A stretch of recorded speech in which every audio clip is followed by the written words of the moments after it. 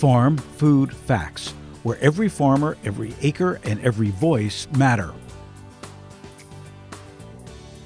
Welcome to Farm Food Facts for December 4th, 2019. I'm your host, Phil Limpert.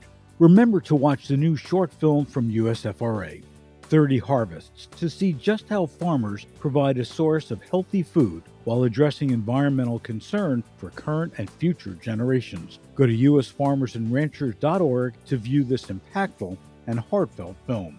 Today, we're joined by Jason Clay. Jason is Senior Vice President for Markets and Food at World Wildlife Fund. He works with some of the largest companies to reduce their impact on the environment. Jason is the author of 20 books and is National Geographic's first ever Food and Sustainability Fellow. He created one of the first fair trade eco-labels and has been involved in developing many other standards for commodities, including cotton, shrimp, and sugarcane. Jason received his PhD in anthropology and international agriculture as a result of his interest in sustainability from working on and then running his family's farm. Over the course of his career, he's worked with the USDA, taught at Harvard and Yale, and was awarded the 2012 James Baird Award for his work on global food sustainability. He also spent 15 years working on human rights with indigenous people, refugees, and famine victims. And frankly, he's the smartest guy I know about what's happening to our planet. Jason, welcome to Farm Food Facts. Thank you. Nice to be here. So, Jason, give me the top line of what you're seeing globally as it relates to sustainability. Are we on the right path? Well, I think a lot of companies are beginning to see sustainability as an issue that involves how they run their supply chain, not how they advertise their products. So it's becoming a much more serious issue, and they're realizing that none of them are big enough to really make sustainability happen by themselves. So it's a pre-competitive issue. They've got to figure out better ways to work together. But the big realization, I think, in the last 2 or 3 years has been that climate change and weather variability are affecting food production systems probably more and faster than anybody thought possible. And that's what has people concerned right now. So what's interesting that I hear from you is that we're moving out of the marketing claims about sustainability and, everybody putting a page on sustainability in their annual reports and so on to people actually doing something? I think that's really true. And that has some interesting implications because it means that if you're going to have to buy or line up markets from 2 or 3 different places in the world, because you never know from one year to the next, which is going to have too much rain or too little rain, right, then it really forces people to start looking at suppliers as actual partners rather than adversaries. It's not a win-lose game. It's where everybody needs to align the incentives so that we have more sustainable supply chains. So how do we get all these people across the supply chain from farmer to brand to really work together, to get on the same page and not have this competitive nature where I'm more sustainable than you are? I think we've kind of begun to do that, say retailers versus retailers or brands versus brands, and even in some cases farmers versus farmers. But I think what we haven't really come yet to realize fully is that supply chains are actually pre-competitive too. If one person or one player wins too much, a lot of other people lose, and that's not sustainable in the long term. So now what we're seeing is that, sustainability really focused a lot on environmental issues in the past. Mm-hmm. It was about orangutans and, other biodiversity being lost, or even deforestation or grassland conversion. But we're also now seeing a shift in a way now to looking at whether the people in your supply chain are making a decent living. Are they actually able to send their kids to school? Are their kids malnourished? These are issues that people are beginning to see, and social media helps bring these kind of things more to the attention of people. But I think traceability also forces companies to see where their products are actually coming from. And then when you see that, you can look at the conditions and whether this is something you are proud of as part of your supply chain or not. So when we talk about a minimum wage, when we talk about giving people a fair wage for their work, I guess I have to think about what's going on in the fast food world with the $15 an hour situation. So now what we're starting to see are more fast food operations putting in kiosks or robots in the back room and really eliminating people because they can't afford the $15 minimum wage. Are we going to see the same thing across the supply chain? Well, I think you're going to see automation where it's possible. And now we've got technology that's allowing machines to recognize color and to pick crops like fruits and even things like strawberries by machine rather than by hand. We also are seeing some of the vertical ag operations being able to harvest leafy greens by machine rather than having people on really tall step ladders and stuff going up to the tops of these operations.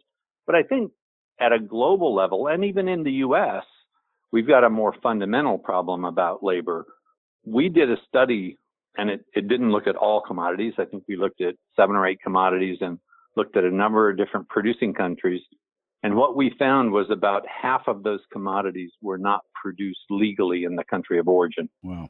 And the biggest issue is that labor is not legal. And that's true in our own country. The estimates are that half of the people in the food production sector, all the way even to restaurants, are not legal. What does that mean when it comes to, minimum wages? That's just the tip of the iceberg to what that issue is. So how do we fix that? How do we make this labor, especially farm labor, legal and having a good wage and being able to send their kids off to school? And how do we accomplish that? There's different ways. There's a pork production system and a feed company in Indiana that actually has an ESOP where people who work in that company actually have an equity position in the ownership of that company. It's not deciding and it doesn't control the company, but it's like their own retirement plan. A lot of countries are beginning to have those kinds of programs. It is obviously a labor issue, but I think it's also kind of a small farmer issue or a producer issue, primary producer. Once you get to the point of primary production, that's where most of the sustainability work needs to be done, and very few people along the value chain are actually willing to pay for it. So those producers get squeezed more and more. And it's them, I think, that have the hardest time of actually turning a real profit at the end of the day. So how do we kind of renegotiate where and how profits are made along the system so that the whole system is healthy? And part of that's going to be that we're going to have to pay more for food because, in fact, we're not paying the cost of food production right now. Right. And the money's got to come from somewhere. And right now, I work for an environmental organization. Right now, a lot of people talk about subsidies from government. Of course, those are issues. But the biggest subsidy of all, in fact, probably 10 times more than all the governments combined, is the planet. The planet is subsidizing food production right now because we're not paying for the environmental cost of producing it, the cost of water, the cost of biodiversity, the cost of topsoil. We don't pay for those things. So when we think about this equitable way of farming, Bob's Red Mill comes to mind, where Bob built this great business and turned it into an ESOP and has very low turnover and very loyal people. How easy or difficult would it be to convince farmers and everybody across the supply chain to do things like this? Are we going to be able to accomplish that? Or are there just too many people at the top making too much money who's going to say, I don't want to give up anything? Well, I think it depends on how much some of these individual entities that are more in the primary production arena, like farmers themselves or the first level of processors, it depends on how much they want to stay in business. Because if they're going to stay in business, they've got to figure out a way to work with a broader group of people. So it may be about labor, like an ESOP like that, but it could also be one where an animal operation buys feed, and as a way to make sure they know where the feed's coming from and how it's produced, if they could align a group of producers that would always sell to them, figure out what the price is based on whatever the price is that year or that day of the sale. But if they were aligned so that they had the long-term contract with that group, could you negotiate that the producers of the feed grain would actually own 5% of the meat producing company? So they got value that's added to their raw materials. That could make them viable. And how do we pay back the planet when it comes to water and topsoil? How do we accomplish that? Well, yeah. I think bringing environmental externalities back into pricing, bringing all those environmental impacts into pricing is something that we can't bite off and chew all at the same time. But starting to pay for carbon would be a really important thing, because if we could figure out how to buy not just a ton of commodities from a producer, but also a ton of carbon that they either avoided or sequestered, then that would make those producers have another whole market that they could sell into, but it would make them more resilient to climate change. Because one of the best things that they could be doing is improving soil quality, which starts with soil carbon, soil organic matter. We need to maintain or improve the soil quality if we're going to have a future that includes farming land as opposed to, farming in towers. So I think that we've really got to figure out how companies can use their supply chains to begin to buy carbon, even if we don't call it offsets. We actually would prefer if they bought from their raw material suppliers to call it an onset. So you buy carbon that is actually created or avoided in the production of the products that you're also buying. It makes your producers more viable economically. It makes them more viable environmentally. It makes them more viable socially.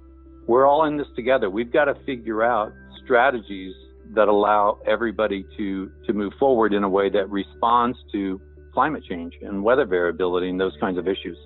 Because the change is going to come faster now than we've ever seen before. In my lifetime as a farmer, farmers could grow 2 or 3 crops and that was it, their whole lifetime. Now we're talking about changing the crops you produce every 10 to 20 years. And thank goodness that we have you as one of our lead strategists to help us figure this out. Jason, thank you so much for joining us today on Farm Food Facts. Thank you. And now for the news you need to know.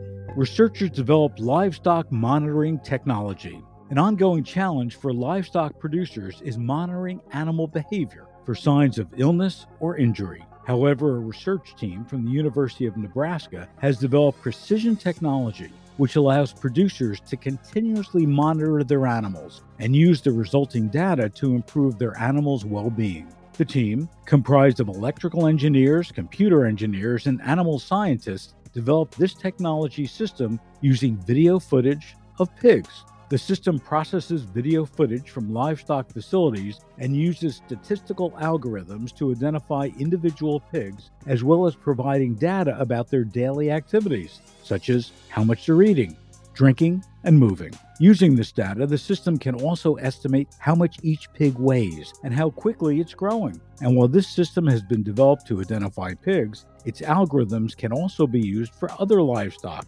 including cattle, horses, and sheep. And in other technological advances, here comes high-tech mechanical weed control. Herbicides have long been the dominant means of controlling weeds, but mechanical techniques are gaining some attention due to some technological breakthroughs. A recent study, which was overseen by the USDA's Agriculture Research Service, has deployed the Harrington Seed Destructor, a machine designed to reduce the weed seed bank while a farmer is harvesting crops. The study is showing real potential. The machine can either be pulled behind a combine or integrated as part of a combine. It pulverizes the weed seeds that are ejected as part of the shaft, which prevents the seeds from germinating in the next season. Adam Davis, who's been leading the study, said the following: "The ultimate goal is to reduce risk in weed management and reduce reliance on herbicides. With the rate of evolution of herbicide resistance increasing and resistant weeds increasing, we're going to need other tactics to backstop those types of chemical control approaches. By diversifying tactics, you can reduce overall risk of weed control failures on your farm." Tech is great for smart farming, but how is it affecting the retail side of things? Grocers need better e-commerce platforms.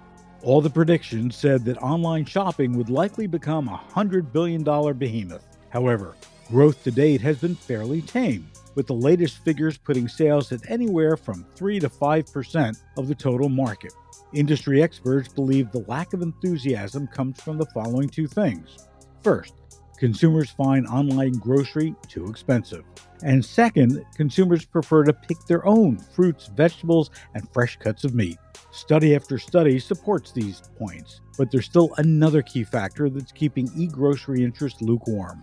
Online grocery just isn't very inspiring, but e-commerce shouldn't be a limited experience, especially with the endless aisles capacity that e-commerce offers. Online grocers may not have the appealing aromas, colorful displays, and hands-on appeal of in-store shopping, but they do have a larger product assortment and nearly endless array of tools at their disposal. Grocers have a unique opportunity to offer new experiences in food and beverage, for example, according to research firm Food Genius. As much as 80% of consumers don't know what they're going to have for dinner on any given day. So online retailers can integrate tools into their websites and apps that combine personalized meal planning and add to cart functionality. Companies could even offer dashboards that let each shopper select among various tools. A user could select a menu planning app, along with one that alerts them to deals in the categories they most often shop.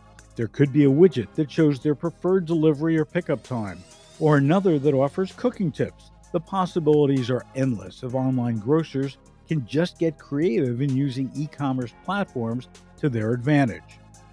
Thanks for listening to today's podcast episode.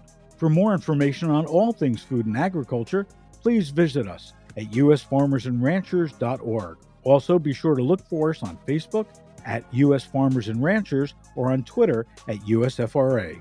Until next time.